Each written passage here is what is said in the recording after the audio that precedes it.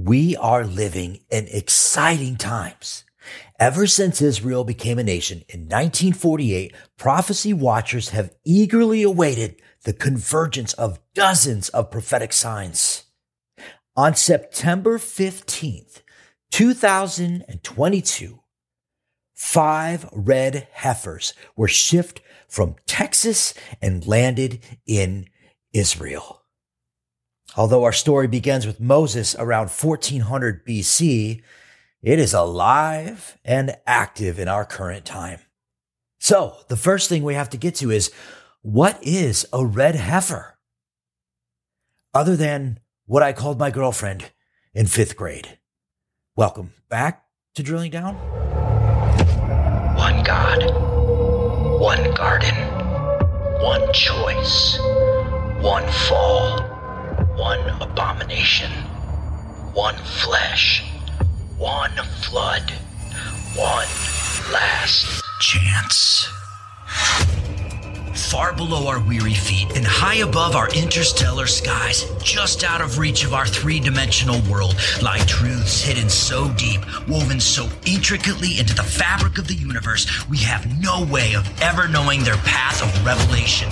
They lie dormant in the dark matter of primordial history, locked away deep within the earth, forced to haunt from higher dimensions, prowling the vast universe, clawing their way into our deepest fears, watching, waiting, 3, 2, 1. Paranormal activity, UFOs and UAPs, cryptids, poltergeist, antichrist, fallen angels, giants, portholes, the beast arising from the sea. Who can stand up to him? I ask you, who is like the beast? One God, one war, one victor. This is the story of our past, this is the story of our present, and this is the story of our future. This is Drilling Down. The Hamas spokesman states the reason for attack on Israel, and the reason goes back 2,000 years, as if that's completely normal, and it's about cows, red cows, holy cows. Yes, we're going to break it all down right now. We're going back 2,500 years, 2,000 to 2,500 years ago, because Hamas did. Now, most people are thinking, wait, why is a reason for the war go back 2,000 to 2,500 years? And it's spat that is actually showing up. And I'm going to play you the clip where the Hamas spokesperson in Gaza literally states the reason for the Al-Aqsa flood war, which we'll talk about that as well, literally goes back to the Jewish practice of the red heifers. And because Israel now has red heifers, that's actually a part of their reason for attacking. Now that is a little bit mind-blowing to a Western godless kind of world to realize the Hamas terror entity is very religious and is very worried about Israel coming back to their land as was promised by God. Now, since we're talking about this, and because Hamas is getting so religious, we're going to have to dig a little bit deeper to understand why they're being so religious about something the rest of the world has no clue about. Like, so what? Israel brought some cows over to Israel, and you're going to have a war with them because they brought a couple red little cows to Israel. Like, literally, that's what the Western world looks at this through the lens of, you can have cows, it's okay. Not Hamas. The Hamas entity literally is full-fledged into war, and the cows actually have a lot to do with it. 9 Jewish priests and 5 red heifers. All these elements are in place for what some Jews and Gentiles believe is the key to building the 3rd Jewish temple.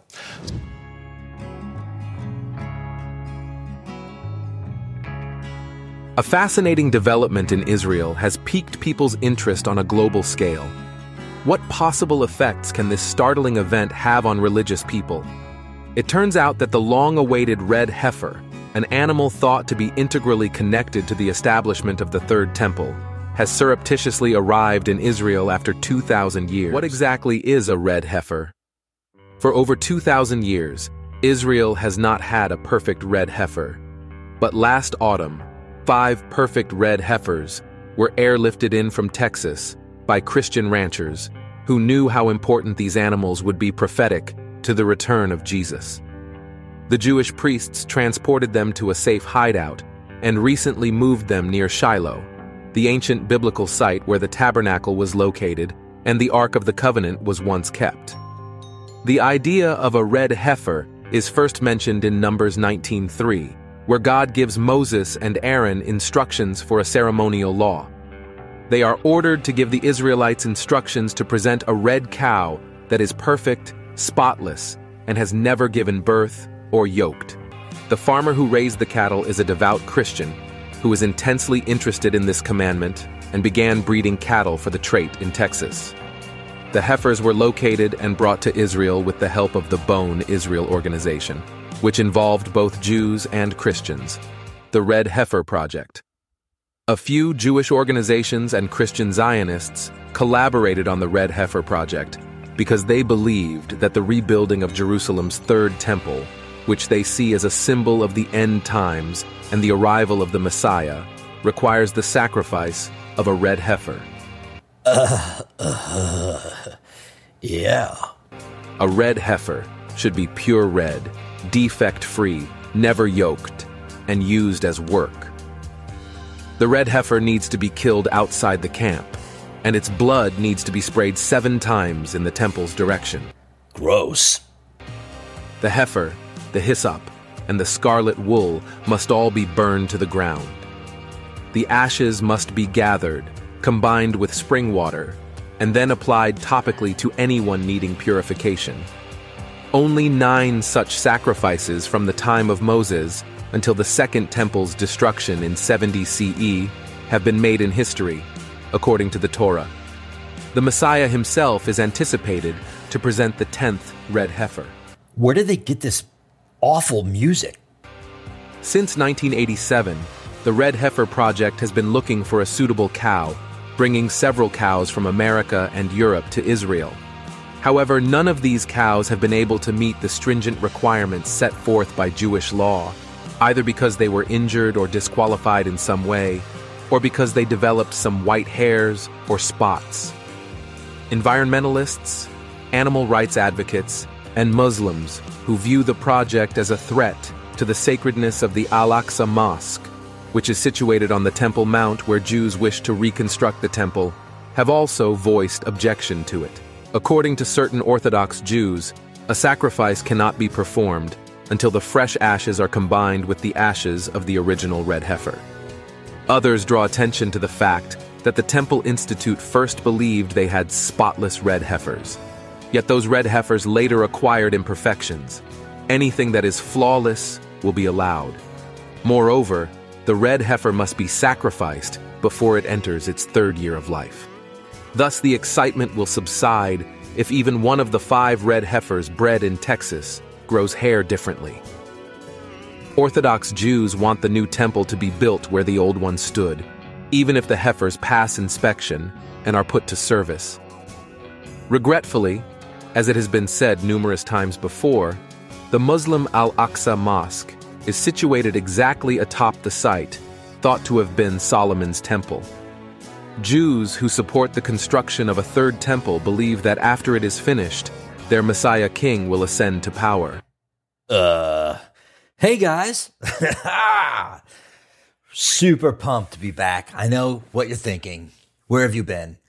Look, I have been really busy with my career, with my family, and this is a secondary thing that I get to do. I'm actually on the road right now. Got done with a day of work. I'm in a hotel right now, and coming to you from just a cheesy headset mic that I have on.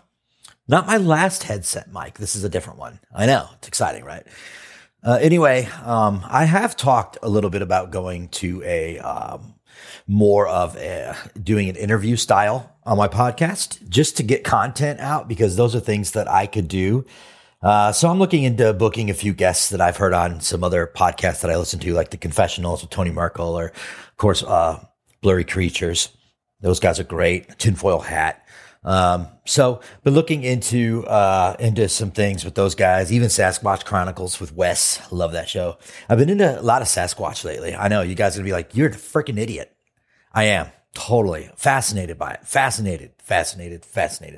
All right. So excited to be back, guys. I'll talk a little bit about my life, I guess, as we go through this one, kind of fill in the gaps, and then get ready to put out some more content. Let me just say before I go on, I haven't been checking it lately, but I want you to reach out to drillingdownpodcast@gmail.com with any topics that you might want. This is kind of imperative, guys. I don't really have the time right now with my those of you that don't know, I'm in the insurance industry, and I travel the country a lot, taking care of a lot of our different markets and the field inspectors that are in those markets. But that being said, I don't have all the time I used to have when I was full-time ministry, right? To put together these topics. So it's really important that you reach out to drillingdownpodcast@gmail.com, and I will be better at checking that. Put in some ideas that you have. I tried opening up a phone line one time a few years ago, and nobody used it. So screw you guys. Well, actually, the morons used it. My nephew Caleb and my other nephew Andrew and my pretty much nephew Maddie Brumbaugh. I will not reveal the content of what the voicemail they left me. It is not suitable for children under the age of 70. All right. So anyway, go ahead and email that. And, I'll try to get more content out there, but give me some ideas, will you already? So I don't have to talk about red heifers. Okay. So, you go back to, again, here we go. It's unfortunate, but episode 69. Nice. Of Drilling Down. You're going to see where I clearly point out some end signs of the end times. And at the end, I give this little kind of enigmatic plug to the red heifers. And then I just kind of leave it at that. So I figured I'd come back and revisit it. Why not, right? I mean, all that's going on in this day and age. I do believe that we are living in the biblical end times. And I believe that, according to everything I've looked at, that I think we could see it happen, by the year 2060. I see a lot of things moving into place right now. The third temple that needs to be built doesn't necessarily have to be built in order for the end times to happen, though many people do believe that's the case. I believe there's, that would again limit Jesus to not being able to come back over the last few thousand years. And that, to me, now I know there are things that, biblically need to be in place, and I get it, but the idea that Jesus' return is imminent, it can't be imminent if something absolutely has to happen. So if you're in that Christian view of there has to be a third temple, well, you can circumvent that, in my mind, from my studies of us. We are the temple. We have replaced that temple of worship, right? Since Jesus died on the cross for our sins and was resurrected 3 days later and then ascended into heaven, thereby declaring our bodies as the temple and us as the bride, the church, right? So that doesn't mean, that it's just, you don't have to have a third temple built. All right. I'll leave it at that.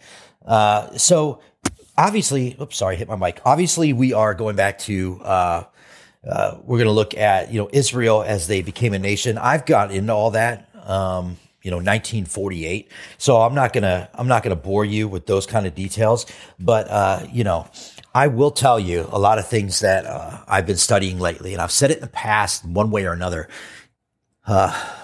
Crazy things happened out of World War II with Hitler, obviously, Auschwitzing the Jews.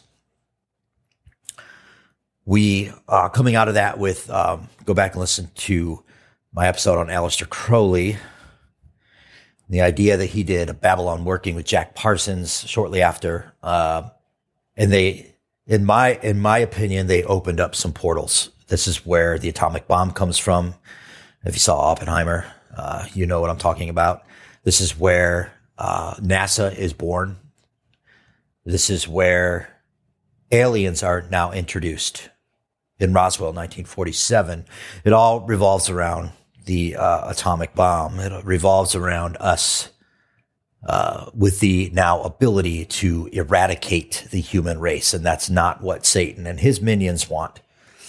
God would never allow that. It's not in prophecy, guys. That's not the way it ends. We don't get hit by a comet or an asteroid. The Lord promised never to flood the earth again. And we don't die by nuclear extinction. It's not in the Bible. But what's coming is going to be a nuclear level extinction at the end of the tribulation by Jesus. Now, if you're new to drilling down, hi. If you've been around a hot minute, thanks for hanging out. I can't tell you guys, I've been out of ministry now. I was in full-time ministry for 25 years. I've been out of it now for 4.5 years. And nothing was as liberating for me as getting out of ministry. And I didn't know it. I should have got out years and years and years ago, 2015, in my opinion. For me, it was something that I was fighting. I thought I had to stay in it, but liberating coming out of it because I'm able to podcast like this and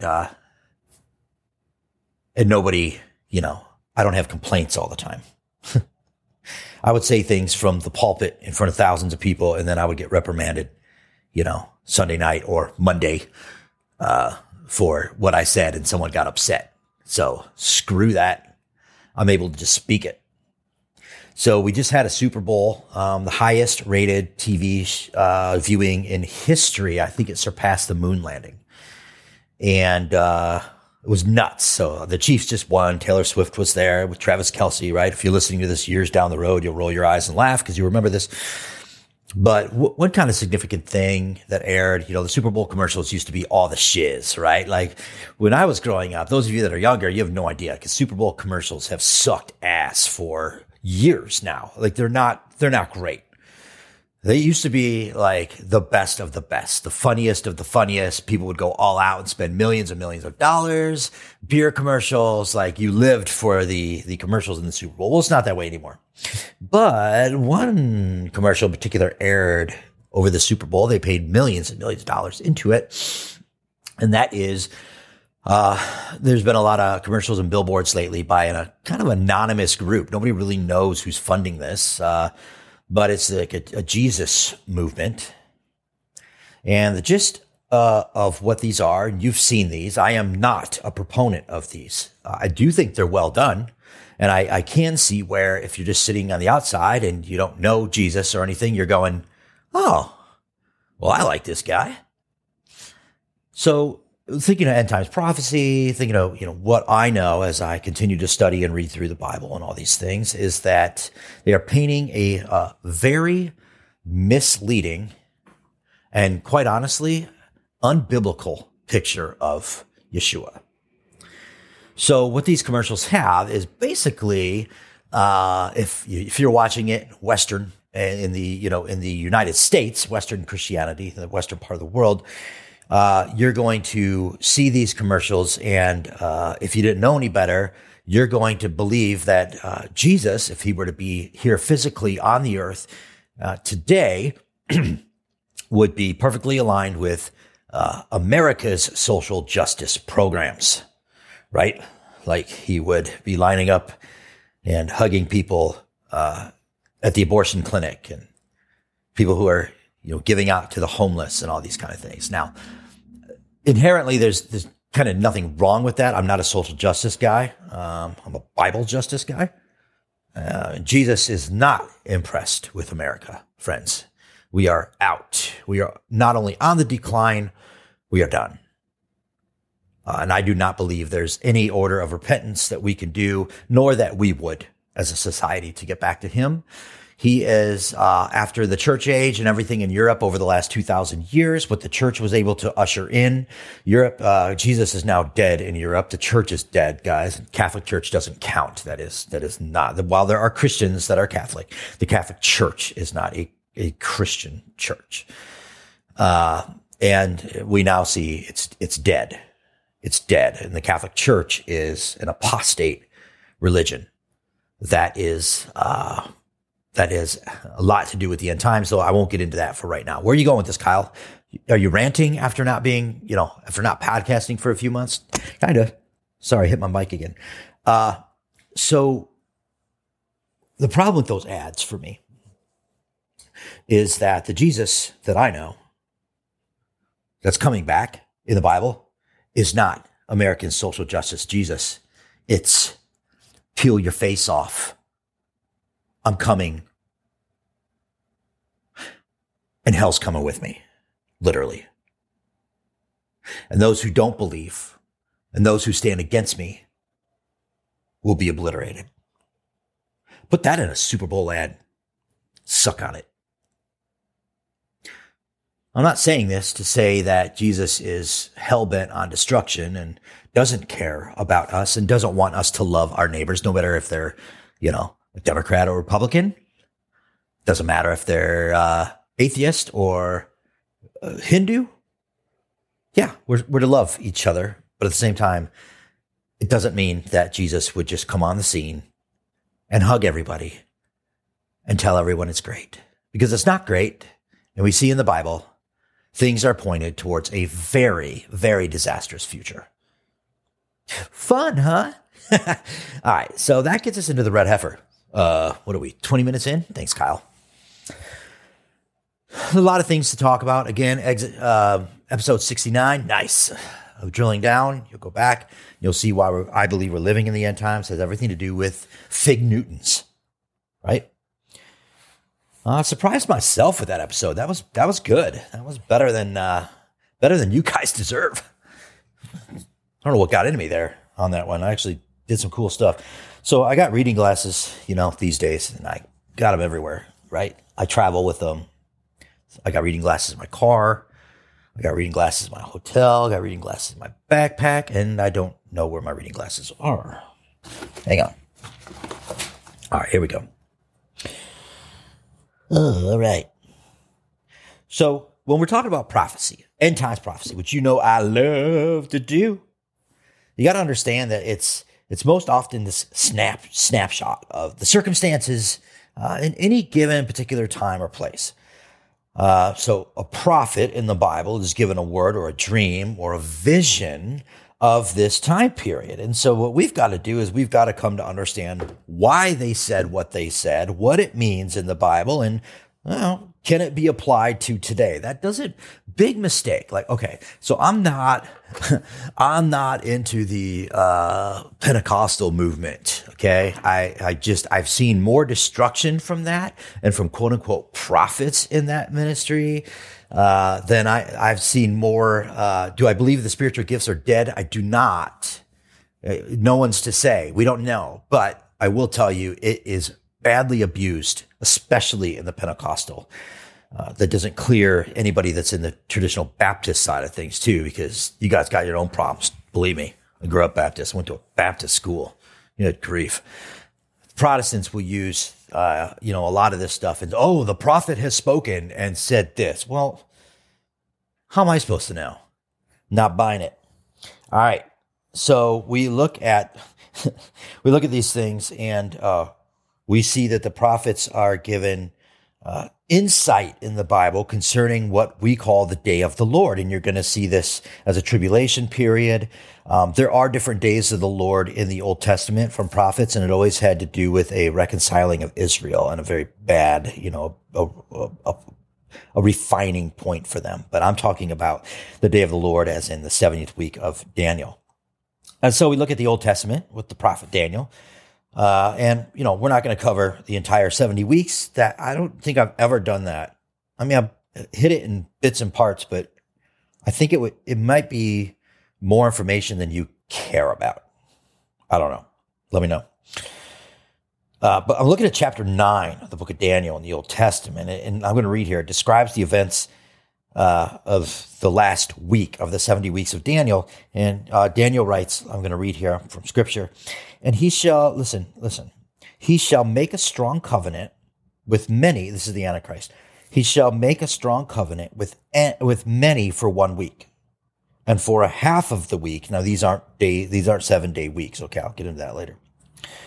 For half of the week, he shall put an end to sacrifice and offering, And on the wing of abominations shall come one who makes desolate until the decreed end is poured out on the desolator. Daniel 9:27. So we learn that the first half of this tribulation, right? The first 3.5 years of the 7-year coming tribulation, the Antichrist is going to put an end to sacrifices and offerings. And this is really important, right? What sacrifices? What offerings? Because as far as I know, right, the temple was destroyed 40 years after Jesus ascended back into heaven after his death and resurrection. The temple was destroyed AD 70, and there have not been sacrifices in Jerusalem or, newsflash, guys, on the Temple Mount for over 1,900 years. Now, how can we get that again? So Daniel has this concept. He's getting this snapshot again of a future time period. And what he sees in this future end time scenario are sacrifices and offerings taking place. Now, this is really important because truly, guys, if we believe, and like I do, that the biblical end times are forming now, there has to be this worship and this sacrificial system going on in Jerusalem. And it's a little confusing because there is no temple today. There are no sacrifices. There are no offerings, so we think, going on. So what do we conclude? We could say that Daniel was speaking figuratively, and some think that, or symbolically, like, there are people in this position. But it doesn't make much sense because as soon as you begin to spiritualize interpretations, there's no solid conclusion ever. And I don't believe that's the case with the Bible. I believe it's literal. When it's literal, when it's figurative, we know that it's figurative. When it's metaphorical, we know when it's metaphorical. When it's a song or a worship hymn, we know when that's happening. When it's poetry in the Bible, we know when that's happening. When it's allegory, we know when that's happening. It's very easy to point out. And right here, this is all literal. And some people believe that this has already been fulfilled, but that doesn't make sense either because the purpose of the 70-week prophecy found in Daniel 9:24-27 are clearly not fulfilled, nor have they ever been fulfilled.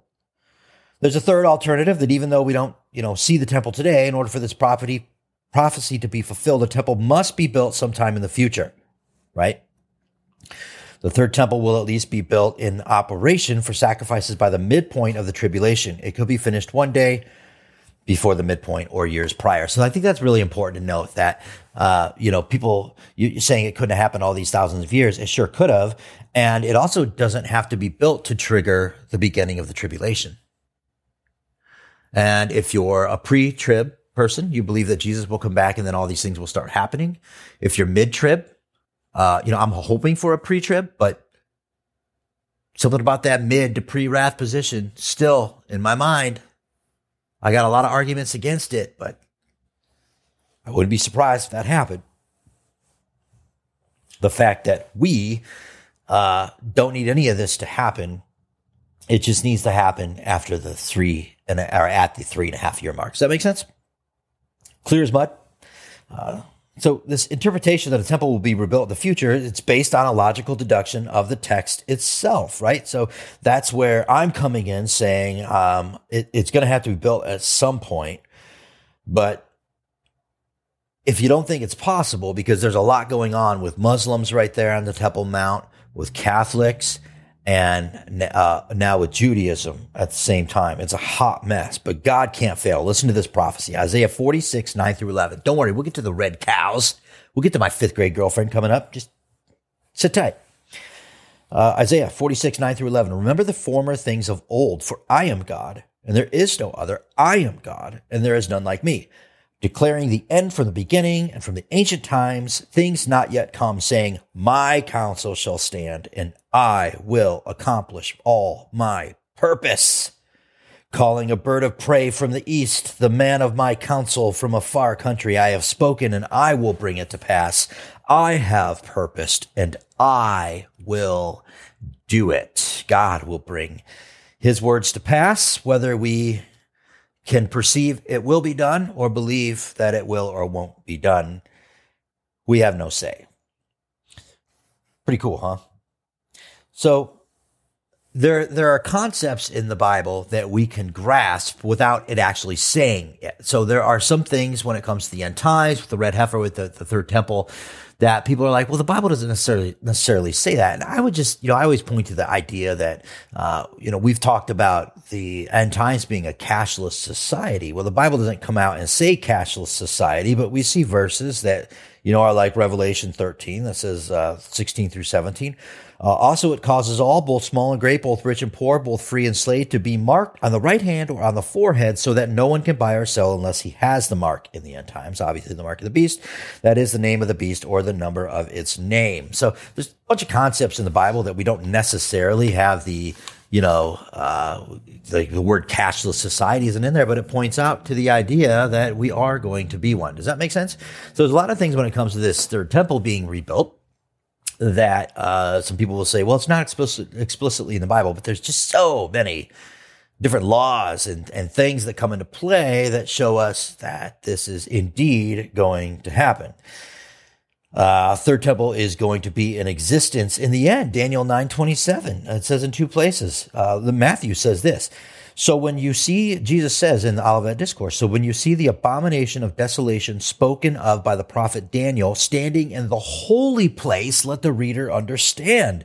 Jesus says, guys, the 3.5 year mark of the tribulation, the abomination that causes desolation, right? We also know him as many names, but this is obviously the Antichrist, and he will turn on Israel after making some inroads with them, some promises to protect them. He will now stand in the temple in Jerusalem and desecrate it and claim that he is the Messiah. Now, the Super Bowl commercial. Not only are we getting primed, pumped, that sounds gross, Kyle.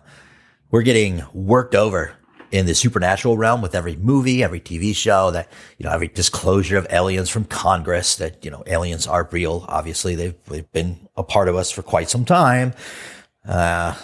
And part of God's creation, also working in conjunction, most of them against us.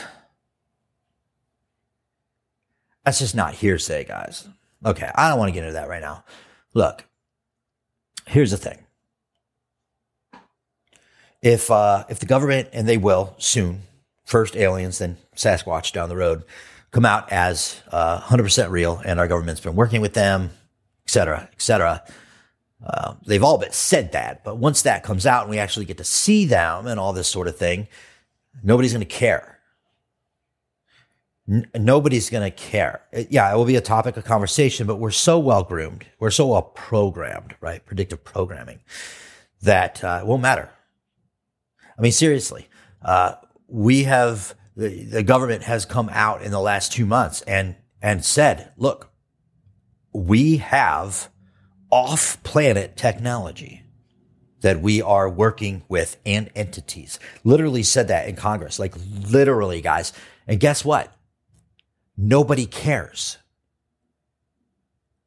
As I record this, I'm looking out my hotel window and I'm seeing endless cars driving by of people that don't care. Why? Because they have jobs. They got stuff to do. They got bigger problems than that. Who cares?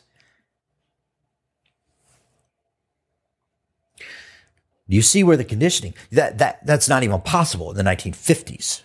That would be impossible. It would be, the world would flip over on its head. But Satan has been grooming us.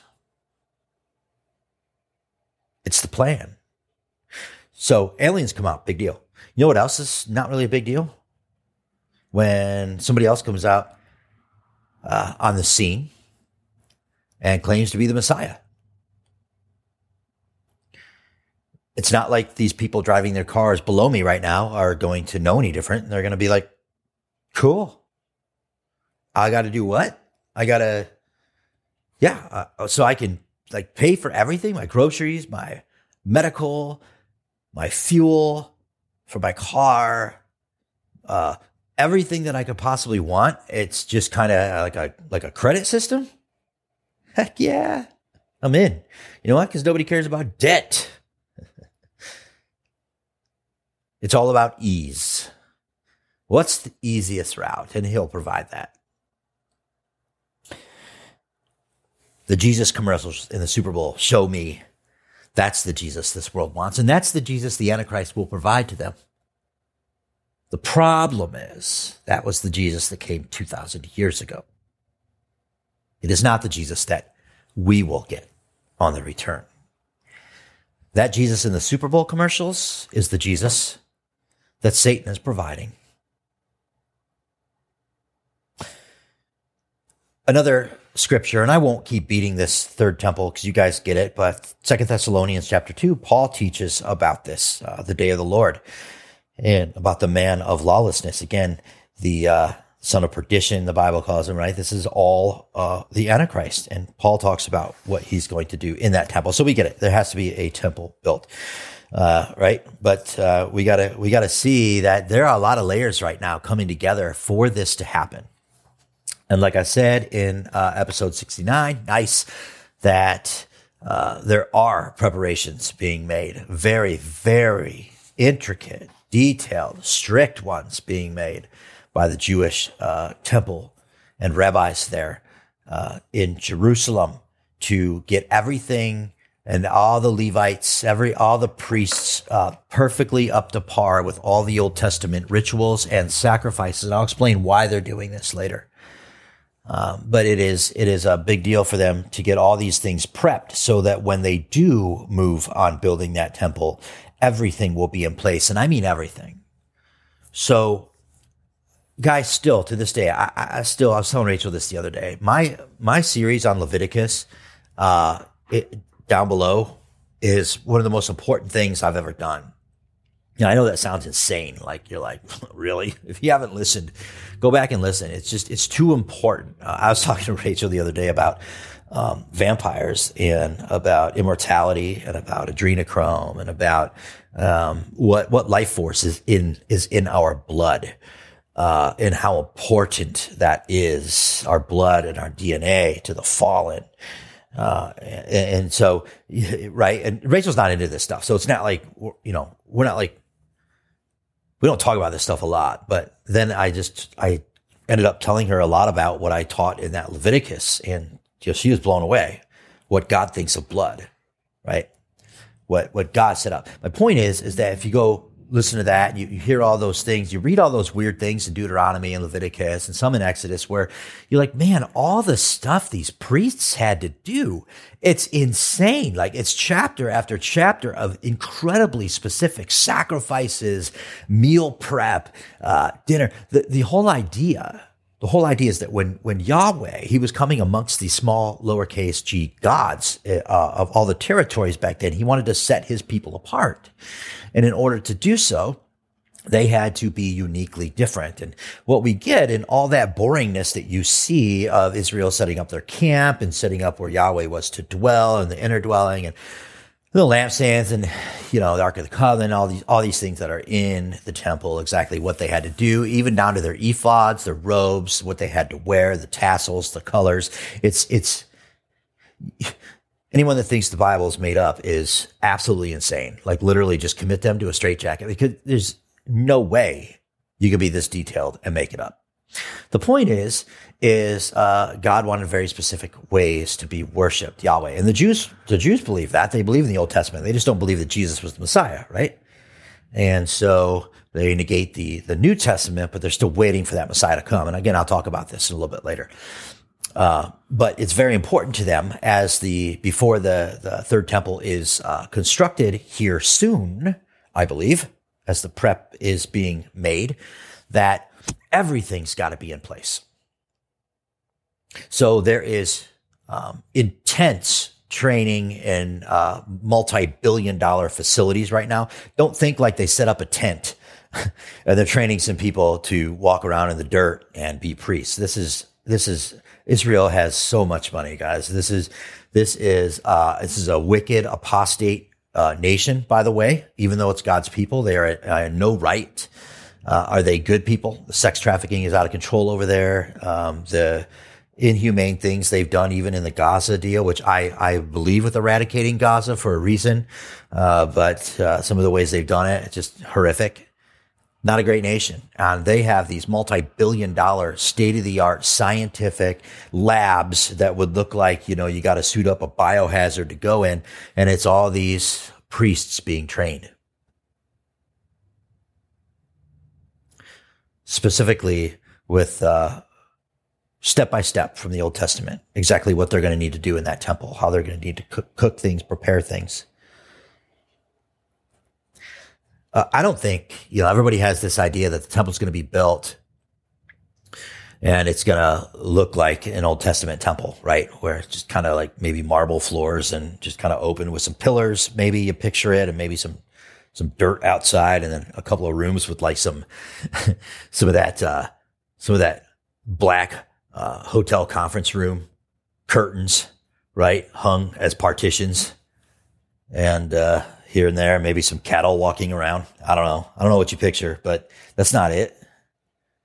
I believe as supernatural as the Antichrist is going to get at that 3.5 year mark when he does desecrate that temple, and the obviously he has a friend of his that is really high powered, and he becomes the Pope or the priest for his kingdom, right? The false prophet does incredible miracles and things that would even be, we can't distinguish, is it human or is it not human?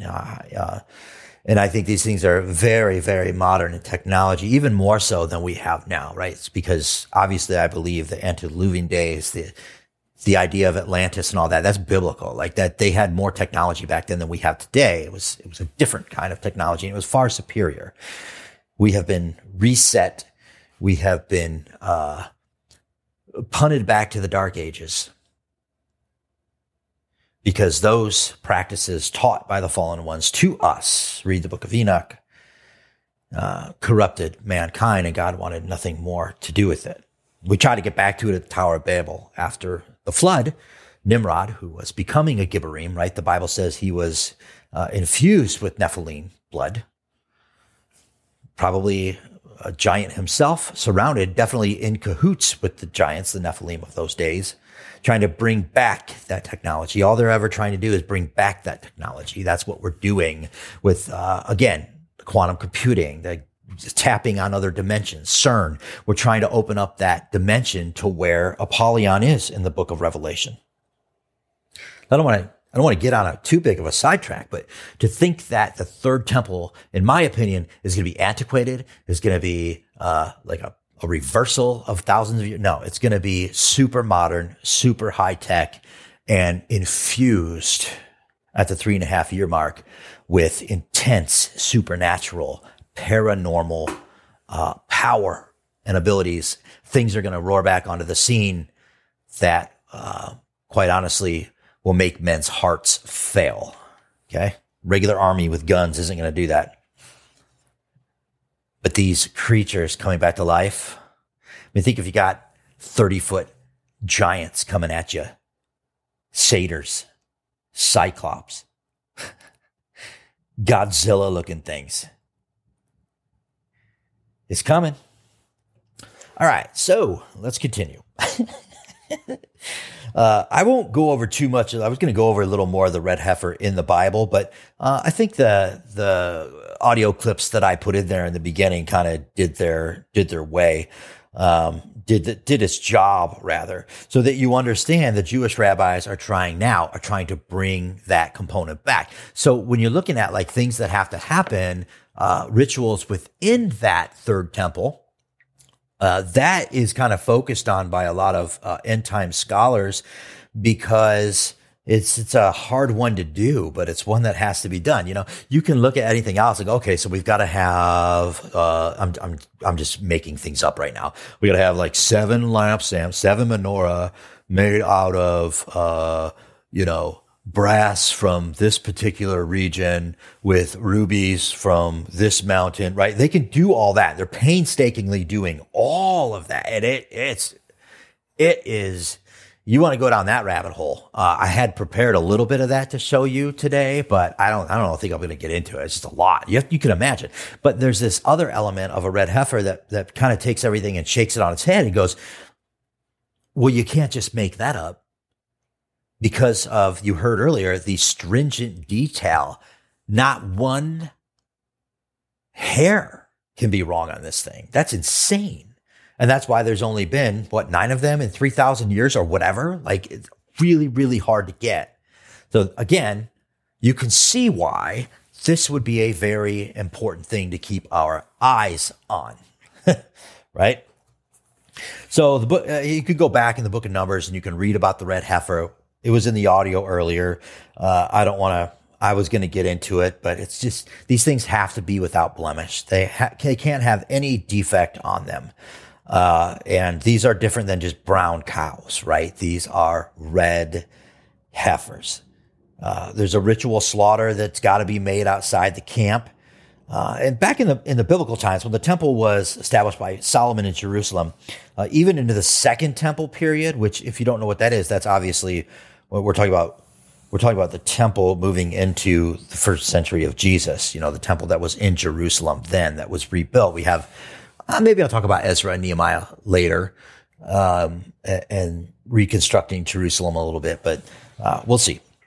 So if you don't know that the Second Temple period would be the time of Jesus. Okay. And then the Third Temple is, because the First Temple was Solomon, right? David couldn't build it because he had too much blood on his hands. So Solomon built it. Which I always love that portion of scripture off the top of my head. Solomon, he spends, let's say 7 years, building God's temple. Pretty cool, huh? Yeah. All right. Praise Yahweh. Then literally you turn your page in your Bible because the next chapter says, it opens up with these exact words. And Solomon spent 14 years on his own house. Right. I could go into a whole diatribe on that one.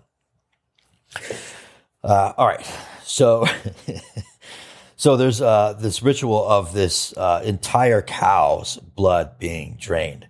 And as this heifer, thanks for growing this thing. And wow, it's so rare. What are we going to do with it? Well, we're going to drain its blood, then we're going to burn it. What? Great.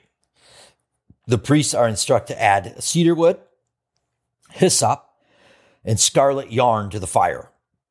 And Milgrom writes this, quote, cedarwood, hyssop, and crimson. The same materials were used in the purification of the leper and in other purification rituals, according to Leviticus in the ancient Near East. For example, the Mesopotamian ritual when covering the temple kettle drum. The bull, whose hide would become the drum skin, was sprinkled with cedar balsam, burned with cedar wood, and buried in a red cloth. That's interesting. Since cedar, or erez, was uncommon outside of Lebanon, some Tannanim, early rabbinic teachers, and modern scholars believe the cypress tree is meant. So listen to this. The hyssop, or the esav, is identified with, Majorana syriaca, an aromatic plant widespread throughout the land of Israel. Listen, its hairy surface retains liquid and hence is ideal for sprinkling. Crimson yarn, called tola achshamanai, literally red dyed wool, refers to the dye extracted from a, quote, crimson worm, unquote. The Kermes bilicus. Isn't this exciting, guys? And used in the weaving of the sacred garments of the high priest of the inner curtain of the tabernacle. Again, we're going back to Exodus there. So this is cool. Hang with me, guys. Shani, or crimson, seems to be an Egyptian loanwood. So what he's doing, interestingly, I'll go on, last little quote here.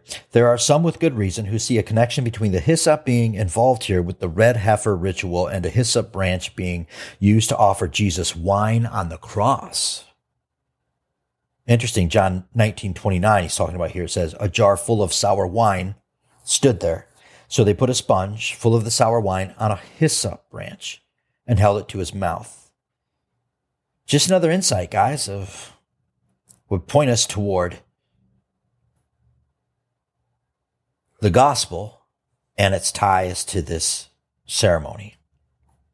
You know what? I will read from Numbers 19:7 through 13. You're here. I'm here. You got nothing else to do. I love the Old Testament. So here we go. Then the priest shall wash his clothes. Listen to how intricate this is. And the priest shall wash his clothes and bathe his body in water. And afterward he may come into the camp. Again, this is all about being ritually pure or impure, guys. So you're going to see, I don't know why I'm talking about this, but you're going to see in the Old Testament where a woman has her menstrual cycle. Okay. If you don't know what that is, I can't help you. And she has her menstrual cycle. She's ritually impure to come and make sacrifices during that time. It doesn't mean she's, a sinner and is a disgrace to the Lord. You just have to come into his sacred space and you have to be prepared perfectly. It's the only way we can have interaction with God, which makes it so cool to think about what's going to happen in the New Jerusalem, that we are able to then finally, after the Garden of Eden being kicked out, shunned, with crazy supernatural beings with flashing literal lightsabers outside of only the east gate of the garden, we're punted. And we are not even allowed to come into God's presence. Moses was just remotely kind of in the shadow of God's figure, and his face, his skin glowed like Chernobyl, man. What did I see? I read yesterday. Guys, speaking of Chernobyl, if you haven't watched that series, it's incredible. But there's wolves, right, that are indigenous to that area. And over the last 25 years or whatever, 30 years maybe now, they're still living in that area, and they're completely, if you cut them open, they would just be like glowing inside, right? Like they are by no means, like you don't want to get bit by these things. They have radiation just beaming out of their eyes. If they look at you, you're going to die. These things are contaminated, but they're living and they're fine. And they've actually, scientists just figured out, I don't know why I'm talking about this. Scientists just figured out that somehow they got a hold of some of these things, cut them open, checked them out. They've developed an immunity to cancer.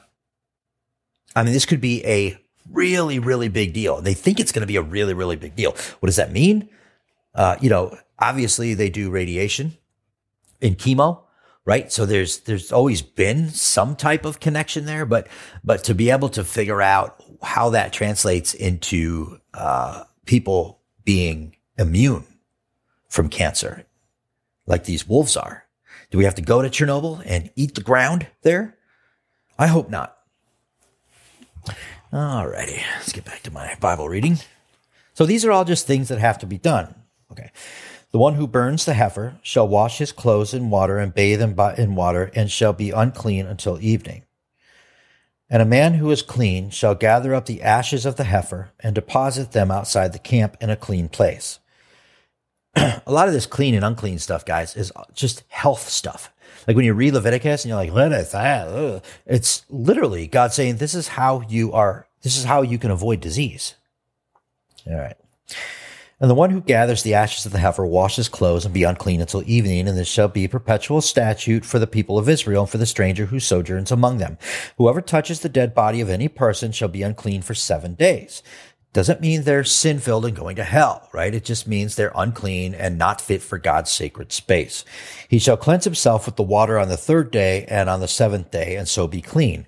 But if he does not cleanse himself I'm almost done here, on the 3rd day and on the 7th day, he will not become clean. 3 and 7. Boy, could I get into some rabbit holes there. Whoever touches a dead person, the body of anyone who has died, and does not clean himself, defiles the tabernacle of the Lord, and that person shall be cut off from Israel. That sucks. Because the water for impurity was not thrown on him. He shall be unclean. His uncleanliness is still on him. It clings to him. This is wild, guys. This is stuff that, when we're talking about in a biblical sense, you have to understand something. So you go back in your mind to the Numbers, Deuteronomy, Exodus, Leviticus, all this stuff, and you're going, so metaphorically it clings to you like you touch a dead body, or your wife's on her period and, or whatever it is. You're unclean ritually. Is that just kind of metaphorically? And if you don't do the right things to become clean, then it sticks to you, just kind of like sixth grade recess, I'm glue, sticks to you type of thing. Is this just metaphorical? What is this? This is a picture of sin and what great lengths we have to go through to even allow Yahweh to redeem us in the Old Testament. What a incredible picture for what Jesus accomplished on our behalf. And I'll talk about more about that later. So, after this ritual slaughter of these red heifers, and I think this is fascinating, don't you guys? Okay. Anyone? Is anyone still here? There is literally no one listening to this episode at this point. Oh, well, your loss. After the ritual slaughter, the priest is required to wash his clothes and bathe because he's come unclean. And we saw it right there in verse 8. The priest does not need to actually be the one performing the ceremony, but simply overseeing the procedures. So I'm going to go on to read a quote here. One of the mysteries of the red heifer ceremony is the ritual of burning ashes, which have the ability to later cleanse people of uncleanliness. That's crazy. Now, is that happening metaphorically? No, that's literally happening.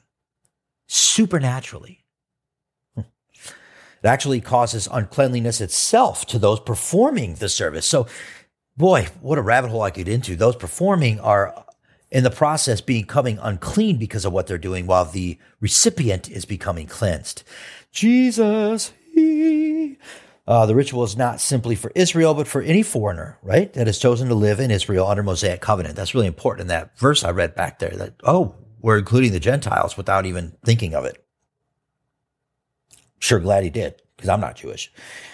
Once the ritual ceremony was completed, the ashes were to be kept safe. Milgram writes, quote, to be kept, rather, to be safeguarded. The ashes of the red cow must be guarded scrupulously, lest they become invalidated through contamination. So during the Second Temple times, again, when Jesus was there, the ashes were divided into three parts. 1/3 for sprinkling, 1/3 for sanctifying new lustral water, like holy water, you can think of it, and 1/3 for safekeeping. Because who knows when we're going to get another one of these heifers. And then God gives specific instructions to Moses and the people of Israel how to use the ashes of the red heifer when mixed with water in order to clean someone for uncleanliness. And this has to do in the temple, purification ceremonies. Guys, this is crazy. So after the destruction of the temple, you think about in 70 AD, right, in Jerusalem there, these waters that were blessed, cleansed by the ashes of the red heifer were still available in Judea, in Galilee, in the Transjordan, in Assyria.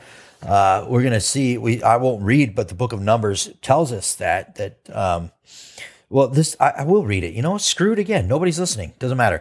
This is the law, Numbers 19:14 through 22. Here we go. What would I be doing if I talked about this without reading scripture? This is the law when someone dies in a tent. Everyone who comes into the tent and everyone who is in the tent shall be unclean for 7 days. And every open vessel that has no cover fastened is unclean. This is crazy. An open vessel, it doesn't have a lid, so now that's unclean because the air got in it. Whoever in the open field touches someone that was killed with a sword, who died naturally, or who touches a human bone or a grave, even just a grave, will be unclean for 7 days. For the unclean, they shall take some ashes of the burnt sin offering. The fresh water shall be added in a vessel. Then a clean person shall take hyssop and dip it in the water and sprinkle it in the tent and all the furnishings and all the people. Like this is, they're going around like a ritual, right? Like people do with sage these days for demons. Thus on the seventh day, he shall cleanse him and he shall wash his clothes and bathe. All right, I won't keep going on. Here's where I'm going with this. When you examine the Old Testament like this, there are not just rituals, but there are often stipulations. And there are the regulations as to why they're doing it. It's explained, but we're always too bored out of our freaking minds, right, to actually learn those things. So this is what I'm here for. The text in the Old Testament doesn't get into all the details of the why or even the how. But believe it or not, as crazy detailed as it is, it's still just an overview. I mean, it's not even close to what Moses and Aaron had to try to accomplish through the Levitical line. This is crazy. So, let me ask you this question. Why should we, Christians living in the year, at this point, 2024, why should we care?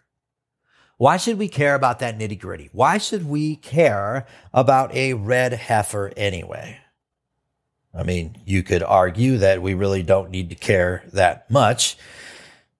The Bible says the temple will be rebuilt, and that's all we should really care about. But the red heifer is something I think for a reason we should be looking at. God calls the day of the Lord a time of intense trouble. Oh, now we're getting somewhere, Kyle. Let's talk about the destruction of the world. Zephaniah, going to read from the Old Testament. Zephaniah 1:14 through 18. The great day of the Lord is near and hastening fast. The sound of the day of the Lord is bitter. That's not like that commercial, Kyle. The mighty man cries aloud here. The day of wrath is that day, a day of distress and anguish, a day of ruin and devastation, a day of darkness and gloom, a day of clouds and thick darkness, a day of trumpet blast and battle cry against the fortified cities and against the lofty battlements. I will bring distress on mankind, the Lord says, so that they shall walk like the blind. Man, it doesn't sound like that commercial. Because they have sinned against the Lord, their blood shall be poured out like dust, and their flesh like dung. Neither their silver nor their gold shall be able to deliver them on the day of the wrath of the Lord. In the fire of his jealousy, all the earth shall be consumed for a full and sudden end. He will make all of the inhabitants of the earth. Yikes. This is a big deal, guys. The Jewish people believe, listen, this is really important to get. The Jewish people believe that the earthly kingdom is coming through the arrival of the Messiah one day. This is true, but before it does, God's going to give a serious talk to them about their rejection and their killing of his son. God's going to use the 7-year day of the Lord to discipline them and do a state of repentance and acknowledgement for their sin of piercing their Messiah when they had the chance. That comes all the way from Zechariah 12:10, way before they did it to Jesus. Just another messianic prophecy in the Old Testament. And we know that by the end of the tribulation, no matter where you put that rapture, it doesn't matter. By the end of the tribulation, the persecution will be so severe that they're going to cry out. People are going to call the name of Jesus and they're going to seek him again and he will receive them. He tells them that in Matthew 23:37 through 39. Jesus says, I'm going to gather my children back together as a hen gathers her brood under her wings. You were not willing for all that time. And that lack of faith, Jesus says, has left you desolate. I'm going to return again. And those who believe on me, I will then accept. So this passage from Jesus kind of reveals that many of the religious Jewish people currently believe they need to build a temple to please God and to draw closer to him. And in order to do this, they also have to follow the prescriptions of Numbers 19. They got to perform these ritual slaughters, which involves a red heifer. Thanks for circling the airport, Kyle, and for finally landing this plane that has gone off the rails. So I'm going to skip a lot of the stuff that I had in here as to the very intricate details of the red heifer, but it's got to be a year to 2 years old by the time it's slaughtered. It's got to have, there's all these things that needs to be done to it specifically. But I want to tell you there have been potential red heifers throughout the years, beginning in the 1990s. There was this big push to have all these possible candidates. And you'd, for a year or so, or even maybe 2 years, you'd have this perfect red heifer, and then it would grow non-red hairs. Wah, wah. The ruling consensus comes into focus when you're discussing not let alone one, but 5 red heifers. shipped from that ranch you heard earlier in Texas in 2022. They were born October 5th of 2021, and this date's really important when you're thinking of the time when they could be eligible to be slaughtered if they were the ones. It could be happening today. If they aren't, well, there will be at some point. We're going to keep tracking those. Can't even have a single black hair on them. All right. So again, I won't get into all that stuff, but the location where it's going to be slaughtered is the Mount of Olives. The Temple Mount has to happen according to the Bible. So it's going to be in Jerusalem. I'm looking at a map right now of the Herodian Temple on the Temple Mount, and where the Bona Israel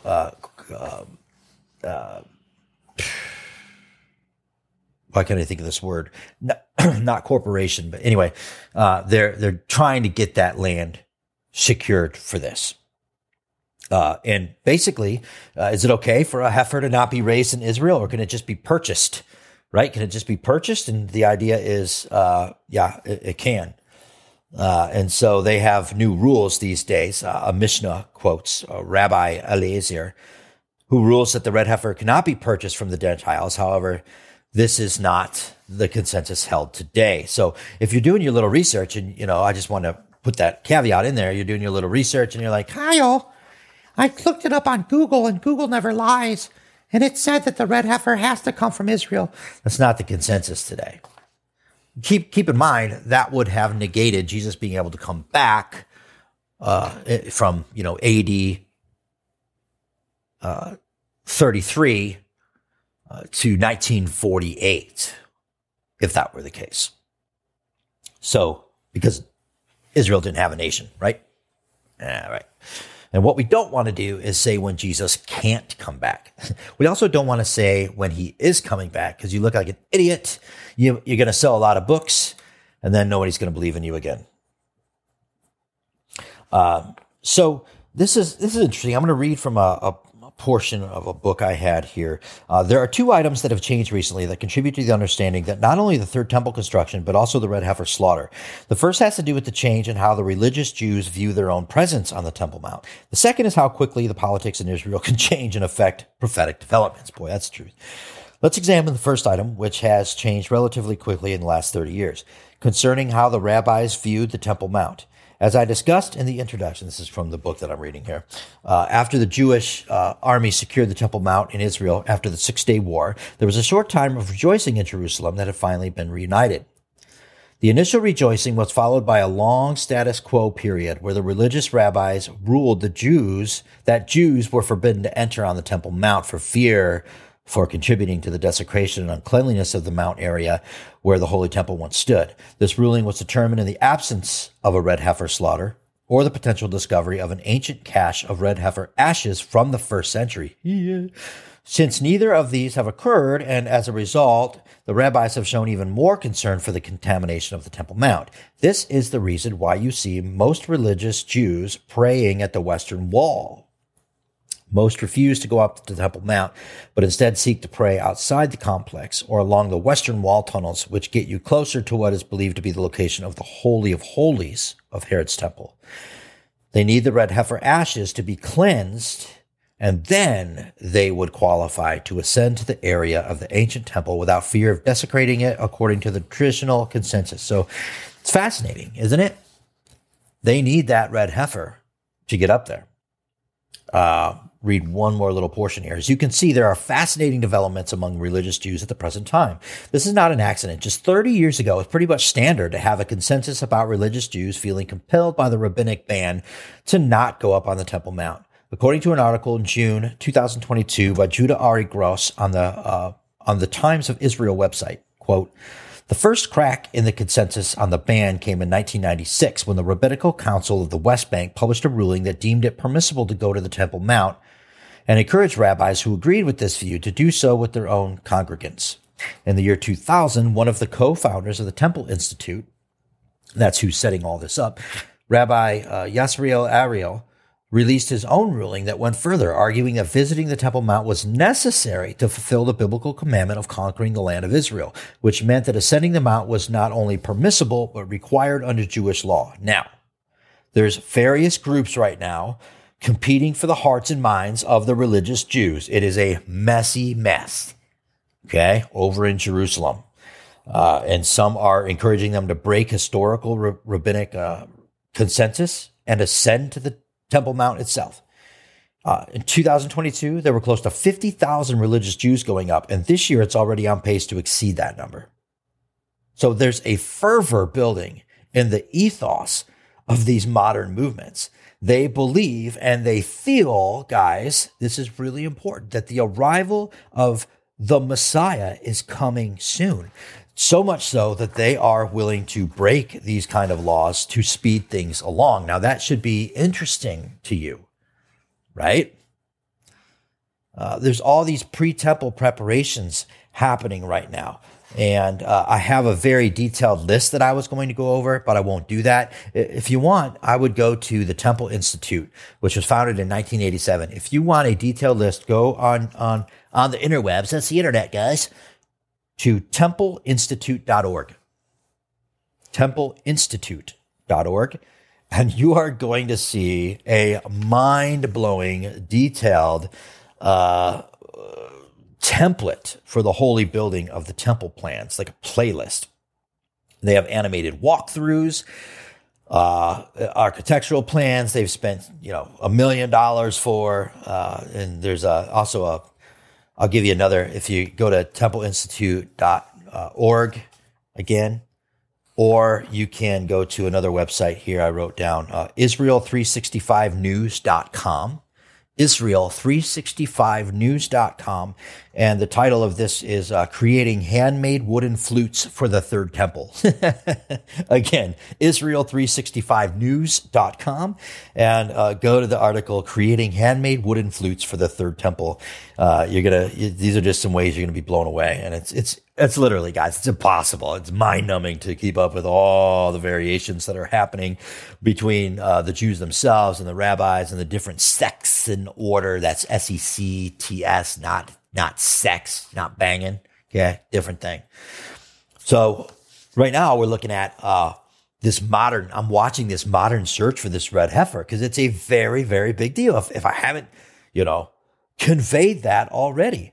This has to happen in order for the end times to happen. Now, again, if Jesus came back today, or as you're listening to this episode right now, there would be red heifers ready to go. We don't have to know about them in order for them to be happening, but it is something really interesting to track. These last 5 that came from this rancher in Israel, like you said, it's a Christian that believes, doing a great work. I guess if you just because they have the red heifers it also doesn't mean that Jesus has to come back right then. You see what I'm saying? But the idea of having them is certainly going to push things along. A lot of people are optimistic about these guys that brought these. Now, I don't know. I think there's going to be an update in like 2 months as to if these things panned out or not. But if not, there's going to be another race to get them done. So I was reading an interview with this guy who, basically wanted to go on a mission to try to raise these things, to try to further these things along. And it's with a heartfelt, that he really wants to get this stuff done. But at the same time, it is literally going to be the sign of Christ's second coming. Paul talks about the red heifer in the New Testament, Philippians 3:4-9.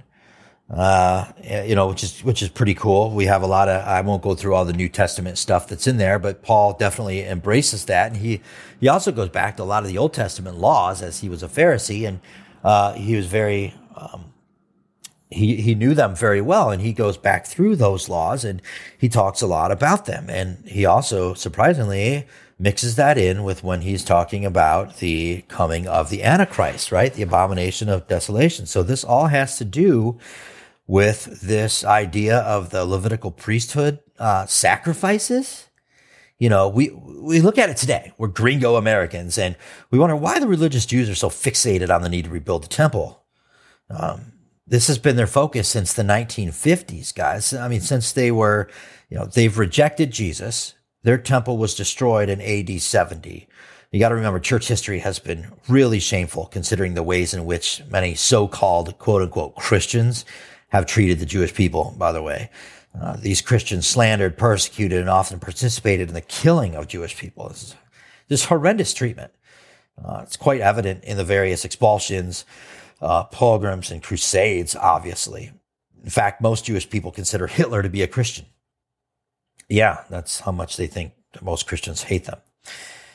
Because of the history of the church, it's regrettable that so many Jews today would never consider following Jesus because the actions of those who have, been quote unquote Christians against them. And that sucks. But the Bible says that God has also put a veil over their eyes. So, Messianic Jews are different. By the way, you have a Messianic Jewish temple down the street from your house. Those are people who wish to still practice a lot of the Jewish feasts, festivals, all that kind of cool stuff, or are of Jewish heritage, but are born-again Christians, believe in Jesus Christ. So don't get Messianic Jews. It's actually fascinating if you never sat in to a sesh, a Messianic Jewish sesh. You should do so. Very, very cool. Very, very eye-opening indeed. So we know from Numbers 19:3 that the red heifer has to be slaughtered and burned outside of the camp, right? What do we got? Hebrews 13:11 in the New Testament through 13, the author says, "For the bodies of these animals whose blood is brought into the holy place by the high priest is as a sacrifice for sin are burned outside the camp. So Jesus also suffered outside the gate, guys, in order to sanctify the people through his own blood. Therefore, let us go to him outside the camp and bear the reproach he endured." Hebrews 13:11 through 13. Isn't that beautiful? So what do we say about religious Jews who are trying to reinstitute the slaughter of the red heifer in our modern day? As New Covenant believers, we know that these efforts are fruitless, right? They can't, and they will never, ever bring about true purification. That's not what's going to happen through this. This can only happen through the completed and sufficient work of Jesus, the Messiah, for all people. But for the Jews first, Romans 1:16 and 17, right? So we know that them doing this is not in and of itself going to purify them. But this Bible verse does reveal that God has a plan to save the Jewish people. And Paul tells us when the time arrives, the remaining Jewish people will be saved, Romans 11:25 through 26, through faith in Jesus as their Messiah, all the way back in Zechariah 12:10 in the Old Testament. And we know that this event's going to happen at the end of the tribulation period. We've talked about this many times. And in the meantime, what's God doing? Well, he's allowing them to seek after these fruitless efforts for the red heifer and the rebuilding of the temple in order for them to come to understand how spiritually lost they really are and that their salvation is not found in these things. And the Antichrist is going to come on the scene and deceive them into a covenant which allows them to sacrifice in the third temple, and then he will betray them at the midpoint of the tribulation. So, Lee Brainard is a theologian that was asked this question: should Christians be excited about the preparations for the temple and the red heifer slaughter? And I do like his answer. I will read it. I'm looking through here. I have a few other. Do I want to read theirs? Nah, I'll just stick with him. So again, the question: should Christians be excited about the preparations for the temple and the red heifer slaughter? And this is his particular answer. I think this is fascinating for all 0 of you that are still listening. He says, yes, we should be excited. The preparations of the Orthodox for building and operating the temple, including the slaughter of the red heifer, are obviously stage setting for the events of the 70th week. It is hard to miss the connection between man's current efforts and God's plans in the temple in the 70th week. The fact that the Orthodox are unbelieving is irrelevant.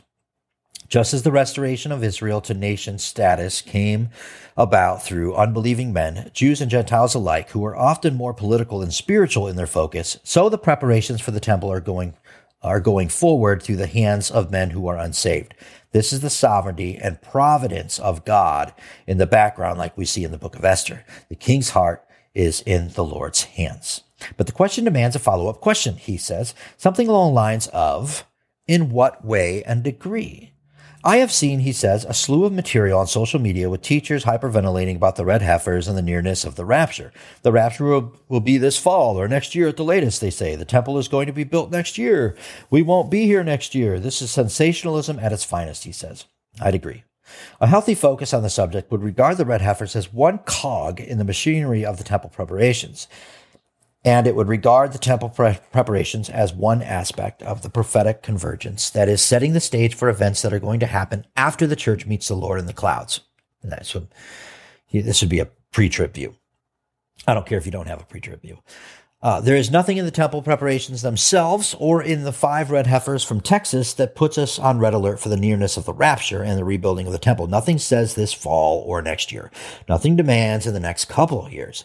One thing that needs to be understood, he said, is that there is no guarantee that any of the 5 will prove to be unblemished come their final test. Ditto for the red heifers being raised at several other locations in the Golan, which there are many locations these things are happening. I've been watching the red heifer story, he says, since the 80s, and the focus on finding the existing ashes. In the 90s, the focus shifted to raising the red heifers. Over and over again, speculation on red heifer candidates went into overdrive. The result was always the same. The overhyped information nosedived. The only thing that is certain when it comes to the current temple and red heifer development is that the temple movement is dead serious. Got you there. Dead serious about rebuilding the temple and vetting an unblemished red heifer and burning of its ashes. Man, it's like all this to raise this thing and then just freaking light it on fire. Awesome.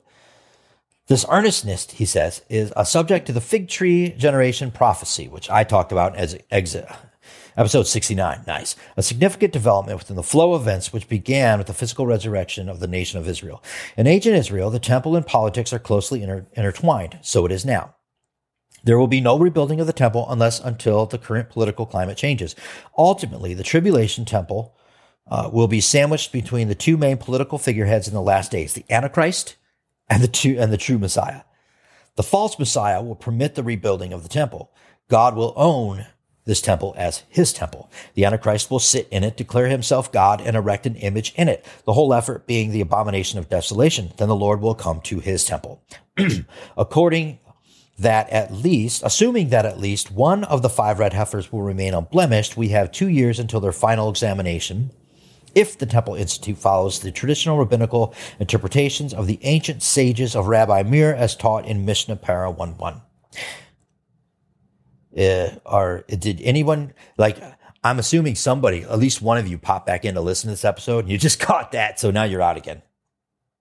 Sweet.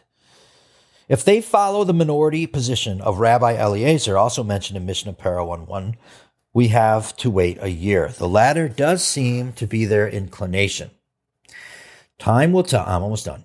Time will tell which of the 2 views prevails, but assuming that they test, sacrifice, and burn the red heifer in a year or 2, they will still have a political standstill for rebuilding the temple. The ashes will have to be stored, and the temple faithful will have to wait. In the current political climate, there seems to be no possibility of the temple being built. Something big has to happen to change the status quo. Judging by history, we could be waiting for decades to see that temple rebuilt. But this probably isn't the case. Most likely, the big events that prepare the way will be the destruction of Israel's immediate enemies, Psalm 83, which we are seeing before our very eyes, the destruction of Gog and Magog, the juggernaut that is Ezekiel 38-39, which we've talked about, the rise of the Antichrist, and the treaty with many signorities. Presumably, the latter will permit the building of the temple. So, I agree with what he's saying. What we're watching is this inner ring of Muslim nations that share a border with Israel. That things are really sparking up right now. And there is going to be a war that Israel wins decidedly. And I'll just reiterate it. I've talked about it a million times. Israel wins that war coming up, guys. We're going to see it on the news. And then they feel secure. I hit my mic again. I apologize. And they live in a borderless, Psalm 83 and Ezekiel 38-39. They live in a borderless, wallless. No, you look at right now, Israel's defenses and their walls and barbed wire, and it's impenetrable. Even their iron dome that we've helped them with, it's impenetrable. But after they win that war, they're going to be kicking back, put their feet up on the footstool, saying, "Ha ha, we got it good. We got it good." And that's called the tribulation. Antichrist comes on the scene, who we see as an incredible guy. Just literally, guys, go back to the Garden of Eden, the principal's office, when Yahweh is sitting there with Adam and Eve and the Nakash, the serpent, and they've just had this debacle. And he says, indeed, Eve, you're going to have a child one day. It's going to be human, and it's going to crush this snake's head. But that snake's going to bite your heel in the process. He says, Yahweh, in this portion of Genesis 3, the fall, he says, what? Your seed, Eve, will now be at war, will have enmity with this serpent's seed. The Antichrist is the sexually infused son of Satan. Who does he have this intercourse with? Well, this is just an undoing of God and Mary, the immaculate reception for you Steelers fans. This is just a reversal of that. This is Satan's child that he miraculously has, it's supernaturally, with who? I don't know.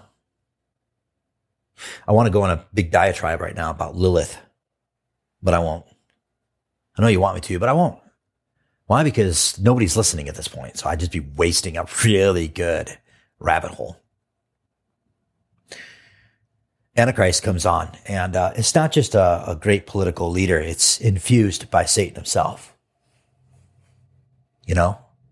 Like Judas was. When Jesus in the garden, when he's sitting there and Peter lops off the ear of Malchus, right? And all the, I think it's Matthew. Is it Matthew or Luke that records a guy running naked from that scene, by the way? Just hilarious. The funniest freaking, it's only in one. I think it's the Synoptic Gospel. It's only in one though. I can't remember which one. I should know that, but hilarious. But anyway, I digress. When Jesus looks at Judas and says, I know what you're here for. Or they're sitting at the table and they're eating and Jesus says, go do what you got to do. And all the disciples thought, whatever, is he going out to purchase some food for the dinner or whatever?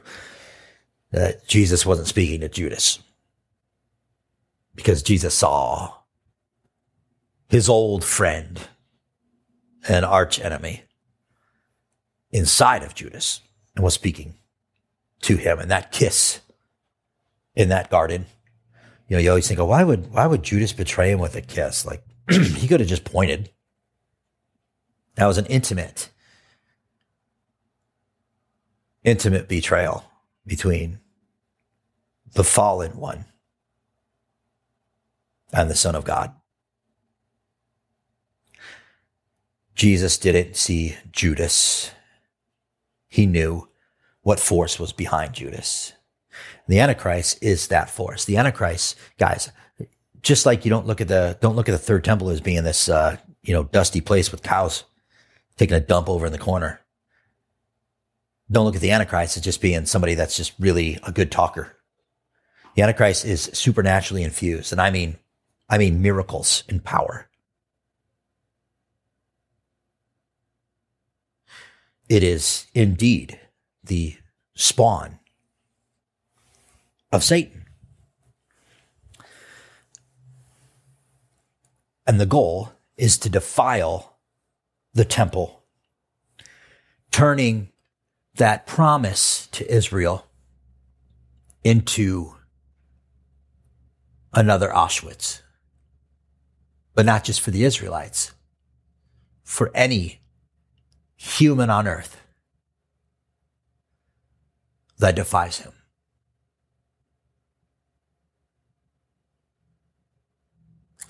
one thing I've talked about many times is the Bible alludes to the idea that the Antichrist, one thing that just wows people about him is that he suffers a fatal wound to the head. And everyone goes, oh, well, that sucks. And then he's resurrected miraculously, like really. It's not fake. It's not like a AI thing, right? It's real. Goes back to life. This is just, again, this is a reversal of the resurrection of Christ. This is what the Antichrist is. If you haven't ever put it together, anti-Christ. Everything that Jesus and exemplified with Yahweh, everything that those two did, it's a direct reversal. It's just, literally taking the Bible and, flipping through the pages from back to front, just reversing everything God did. And that's what Satan's going to do. So you have this Antichrist infused with his evil father, and he turns to all humans, and anyone that will not worship him, he is going to tear apart, is his idea. I really wanted to go somewhere else, but I won't, because we got to wrap this thing up. Other question was asked of Bill Salas. Should Christians be excited about the prep that's going on at the Third Temple and the slaughter? And he says, this is a bittersweet topic. On the sweet side, Christians can point out that the Third Temple was prophesied to become a reality in the end times. We find references to this in several passages of the Bible. As such, the coming Third Temple can be used eschatologically to eschatologically evangelize. Okay, he's saying, so you can use this and say, hey, this is a way for us to preach what the Bible says is true. He says, on the bitter side, that was the sweet side. On the bitter side, this coming temple, although foreknown by God, is not endorsed by him. The reinstatement of animal sacrifices by the Jewish people as part of the antiquated Mosaic law blatantly ignores the fact that Christ's sacrificial death upon the cross fulfilled the law and ended the sacrificial system. That's a great point. They are doing this to replace what Jesus did. Amir Zafardi, who I love, a lot of the stuff that's been going on with Israel lately. If you don't know Amir Zafardi, Amir is his first name. His last name is Tsarfati, and he does the Behold Israel website, podcasts, and all that stuff. Amir Zafardi, and he talks a lot about the inner workings as a Christian, what's going on in Israel. And I like what he said here. I'm going to read, quote, allow me to be very honest with you and say all these things pertaining to the Third Temple in Jerusalem bring anything but excitement to me, he says, as a Jew, a Christian Jew living in Israel. Whether it's the blueprints, he says, of the building that are ready, the training of people for animal sacrifice, or the periodical resurfacing of the red heifers to the scene, they are but one more reason for us to pray for the salvation of Israel, not to rejoice with them. The imagery of the red heifer is yet another foreshadowing of the sacrifice of Christ's believers in sins. The Lord Jesus was without blemish, just as the red heifer was to be. As the heifer was sacrificed outside the camp, Jesus was crucified outside Jerusalem. Just as the ashes of the red heifer cleansed people from the contamination of death, so the sacrifice of Christ saves us, you see here, from the penalty and the corruption of death. To see the Jews rejoice in the shadow of a cow and reject the substance of Christ is sad. Boy, love that. Give me that cow, not Christ. Instead of us trying to guess, he says, how close the rapture is, why don't we all use these events to pray for the veil to be lifted, for the substance to be recognized? Israel is about to go through the biggest deception followed by a terrible Holocaust than ever before. Correct. All of which is sadly connected, he says, to the temple, and it will serve as the seat of pseudo-Messiah, who will get his power, authority, and throne from Satan himself. He goes on one more paragraph. Therefore, we know the truth. We are eagerly awaiting for our Savior to come and take us any day now. We must refrain from celebrating the sad events of a blind nation that will suffer greatly. But their minds were blinded. The Bible says, 2 Corinthians 3:13, listen to this. The Jews right now, their minds are blinded. For until this day, the same veil remains unlifted in the reading of the Old Testament, because the old veil is taken away in Christ. But even to this day, the Bible says, when Moses is read, a veil lies on their heart. Nevertheless, when Paul's saying this, when one turns to the Lord, the veil is taken away. So there's a veil there. The church should not be excited about the third temple. The church is not to be excited about those things that are actually going to deceive and confuse the Jewish people, to think that they do have a way to know God even without Christ. It's a dead end for them.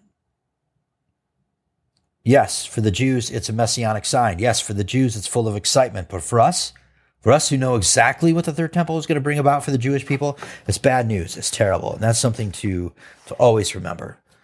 I think this is important here for me to say that Jesus made a prediction to the woman at the well that there would soon come a time when people would worship the Father in the Spirit and truth, which would not be connected to the city of Jerusalem. That's in the book of John. It's very interesting.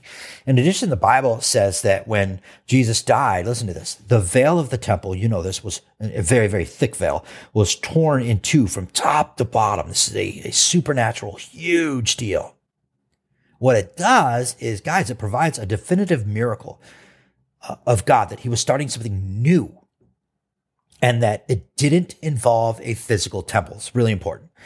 There's a lot of times throughout the Bible that we see the institutions of the second temple were operating for a period of time after Jesus ascended into heaven, right? Because it was Jesus ascended in AD 33. The temple was destroyed in AD 70. So there's around 40 years there where it existed, and Jesus was gone, but Christians were on the scene. And Paul writes concerning the old covenant, indeed, in this case, what once had glory has come to have no glory at all, the old way, guys, because of the glory that has surpassed it. For if what was being brought to an end came with glory, much more will be what is permanently now will have glory. So Paul is contrasting the glory of the old covenant, which was nothing under Moses, versus the surpassing glory of the new covenant that we have in Jesus Christ under the Holy Spirit. The old covenant glory was being brought to an end, right, with that veil being pierced, brought to an end and replaced with the permanent glory of the new covenant. Okay, we got it? Good. So the author of Hebrew writes something similar about the new covenant versus the old covenant when he says, in speaking of the new covenant, he makes the first one obsolete, and what is becoming obsolete and growing old is ready to vanish away. And when the author of Hebrews was writing that, at that time, the second temple still stood. But the writer understood that it would soon be destroyed, and that all the semblance, because Jesus said so, of the second temple, everything that was there, the old covenant, was going to be permanently removed for a reason. There was no reason to have that anymore. Jesus had changed the scene. It's important to realize that second temple wasn't evil. It wasn't wicked, but it was just simply part of the revelation of God, right? And it was originally encouraged by God to be built back in Haggai, right? We see this. God wanted it to be built, but once Jesus came, it replaced it. It didn't matter. Fascinating. We see in my studying, to kind of close out a little bit, that God put his stamp of approval on the final sacrifice of Jesus by tearing that veil down, guys. This is an act that was meant that to say any future sacrifices were no longer needed or demanded by God. Any sacrifice at this point would not be accepted as being legitimate. But what about Paul and others participating in the second temple services? This is really interesting to think about. When Jesus left, there was a 40-year stint where Paul and the Jews still had a temple. God did not command these sacrifices, but instead, I believe he allowed them in this transition period, knowing that it would be, soon irrelevant, that the temple would be destroyed. Understanding this transition period becomes important, I think, when assessing the current third temple rebuilding movement. I'm going to read a quote here. In addition, any offering to sacrifice that was done by the Jewish believers in this transition period were done by faith and in a connection with their faith by Jesus. Okay. They most likely understood the theology of the book of Hebrews, and that animals cannot provide any genuine forgiveness, but only the blood of Jesus. This becomes important when we discuss the idea of modern religious Jews building a third temple today. Will God accept their sacrifices? The book of Hebrews would teach absolutely not. No, he will not. Why not? Because their offering of sacrifices is far different than what was taking place in the first century Jews. How so? Because those offerings by Paul and others were in tandem with faith in Jesus and his final offering. And I think that God allowed them for a short period of time because they were offered through faith in the blood of Jesus. Those sacrifices still pointed to the once and for all sacrifice of Jesus, which is not the case in the rebuilding of this new temple. There is, I am going to be closing out here, but there is this, I want to allude to this, a rabbinical tradition that's surprising that it's included in the Talmudic literature. Most New Testament scholars believe that Jesus was crucified around, like I've said, 30 to 33 AD. There's some variation, but that's the general consensus. But the second temple was destroyed in AD 70, which is approximately 40 years after Jesus ascended into heaven. And the Talmud, check this out, Talmud reads, quote, 40 years before the temple was destroyed. This is crazy, guys. Listen to this. 40 years before the temple was destroyed, the chosen lot was not picked with the right hand, nor did the crimson stripe turn white, nor did the westernmost light burn, and the doors of the temple's holy place swung open by themselves, until Rabbi Yochanan ben Zakkai spoke, saying, quote, O most holy place, why have you become disturbed? I know full well that your destiny will be destruction, for the prophet Zechariah ben Abida has already spoken regarding, saying, Open thy doors, O Lebanon, that the fire may devour your cedars. Zechariah 11:1, Yama 39b. What, Kyle? Listen to this. Interestingly, this crimson stripe they're talking about was in reference to that which was tied to what we now know as the scapegoat in the day of judgment. That goes back to my Leviticus chapter 16, that whole scapegoat deal, right? The crimson cloth is not mentioned specifically in the biblical passage, but the rabbinical tradition holds that this red cloth was tied to the goat and that there was also another red cloth kept in the temple precincts. When the goat was sent away and the sacrifices were completed, the red cloth would miraculously turn white, according to this Jewish tradition, as evidence that God forgave their sin and atonement was completed. So they send this thing out, right? This scapegoat. They tie all their sins to it, in a scarlet red to represent their other sins. They send this out into the desert, which was the scary place. That was the place where God would have to rule because all these scary things were out there.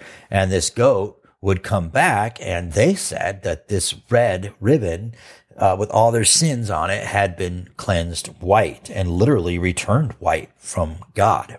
Then they knew that everything was, no pun intended, kosher. Right? Okay. Yet the above story in the rabbinical literature says clearly that this red cloth stopped turning white. Listen to this.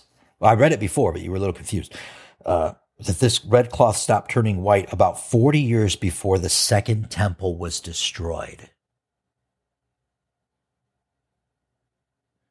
It's in rabbinic literature that something happened around 30 to 33 AD where the red cloth stopped turning white. 40 years before the temple was destroyed. This is ancient evidence, guys, in their own writings that the sacrificial offerings of the second temple were no longer providing atonement for the Jews. And God showed this to them by not miraculously turning the red cloth to white, as had previously happened supernaturally. I think that's just crazy.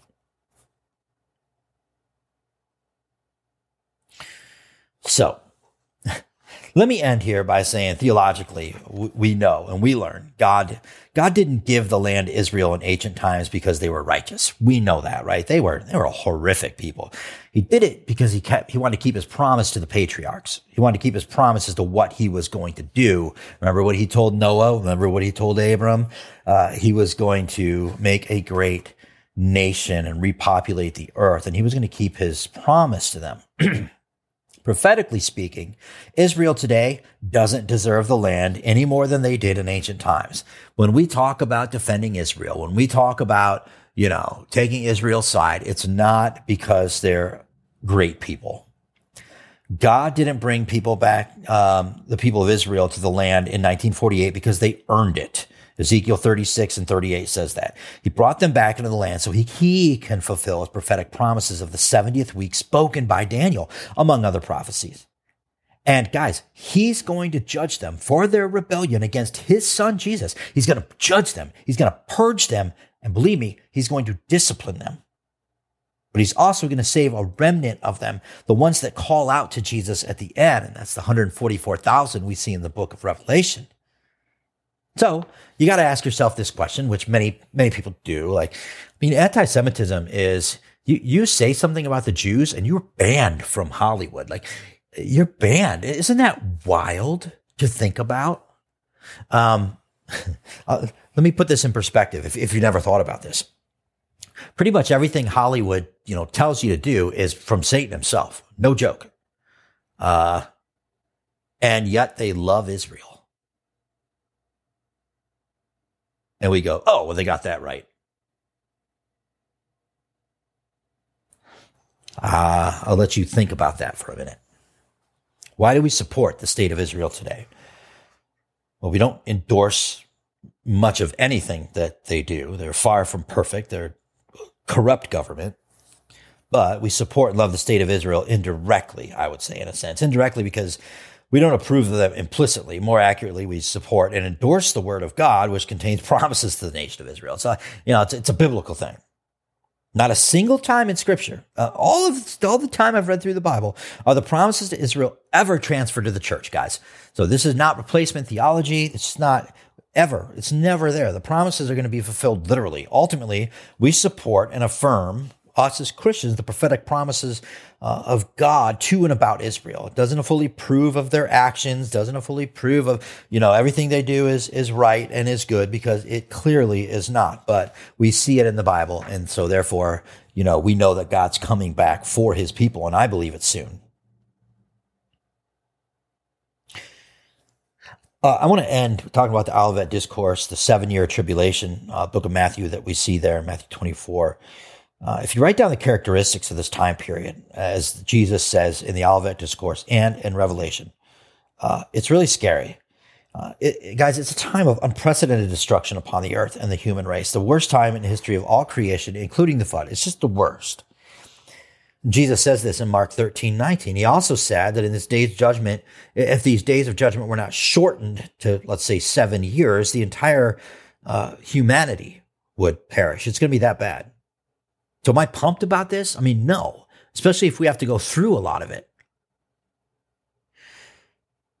And so we know the prep here for the red heifer and the coming third temple are attempts by the religious Jews to seek after God by eliminating Jesus.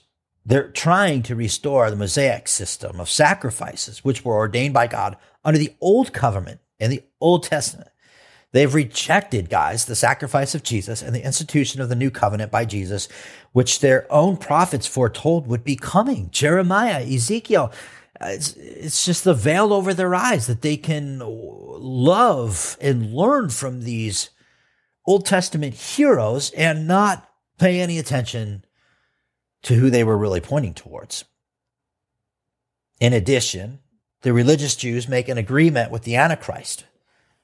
And that begins the 70th week of Daniel, Daniel 9:27. They receive him as their Messiah, and they're deceived into reinstituting the sacrificial systems. See, these systems of the Old Testament, these are going to be perfectly cloned by the cloned Christ and used for evil.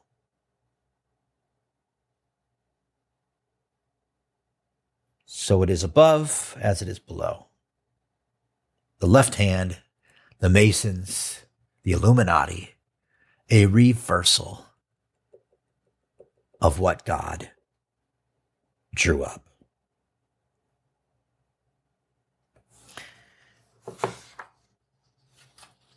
I hope that this helped you in some way,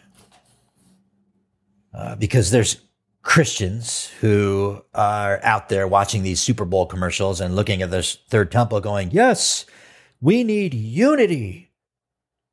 that's what this is all about, because what we're going to have on the temple is the highest religious place right there for the Muslims, the basic descendants of Esau, of Ishmael, rather. And we are going to see the Christian church there, quote unquote, but it's Catholic. That has something to do with the end times. We are also going to see the Jewish temple there, which the Antichrist will use to desecrate. And we see this and we go, oh, I want it so that we have unity, because I see a Jesus who wants everybody to be happy, who wants to sing Kumbaya and smoke a big fat joint around the fire and hold hands, bust out their guitar and play a C, D, E minor, G chord progression with a song about how everybody can get along. So let's build this temple. Let's let them do it so that we can pray inside of it. Guys, that temple is going to be the antithesis of a prayer room. That temple is going to be like have you ever seen The Quietest Room in the World? You can Google this, right? It's acoustically been, perfectly designed, and people who go in there can't stay in there for more than like 10 minutes or something. There is a time like because it's so quiet it hurts. No sound can escape it. No sound can penetrate it. People go mad if they stay in there too long. You can look it up. Anyway, that's going to be what the temple is like when it comes to prayer. It's like the the prayers are going to be absorbed by those walls. God is not going to be listening to those. So why would we be praying that this happens? Why would we be pumped about this? You're falling into the Hollywood Jesus trap. Can you get together with a Jewish person or a Muslim and pray in unity? No, they are not praying to the same God. Can you pray for them? Absolutely. Should you? Yeah.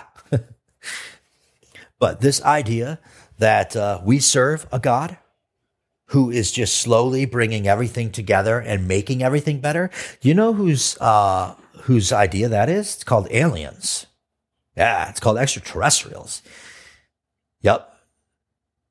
That's the idea. You go on a DMT trip or ayahuasca with your friends in the jungles of Peru. And what do you all see? You see an entity like lamb. You see this entity like ayahuasca. And what do they say? Stop destroying each other. Come together as one.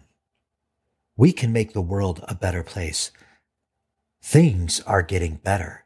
That's what the World Economic Forum is going to lead you to believe. That's what, the Illuminati is going to lead you to believe, that we can get to that point where we're perfect, where we're immortal, where, we can, that's what they're doing with the gray aliens, the insectilians, the reptilians. That's what they're doing with abductions. They are literally like my study in Leviticus. It's going to sound insane to some of you guys, but they are messing with the life force that God created that set us apart from his angelic family.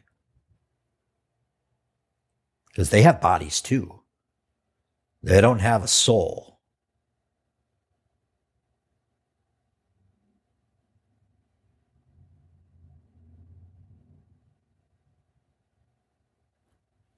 I want you to understand how important it is to not fall into the safe Jesus trap.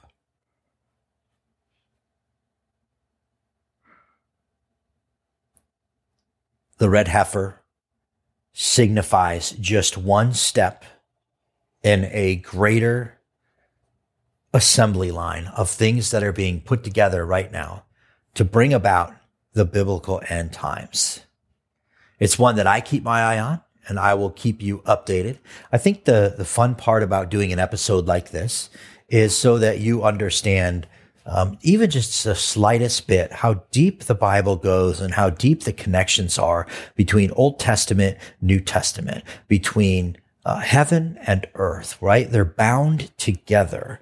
And the evil forces use this on their behalf, and we use ours from God and his son Jesus and the Holy Spirit.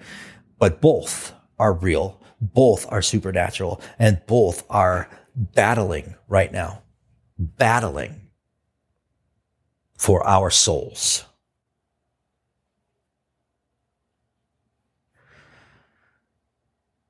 drillingdownpodcast@gmail.com. It's nice to be back. Give me your ideas. I'm out.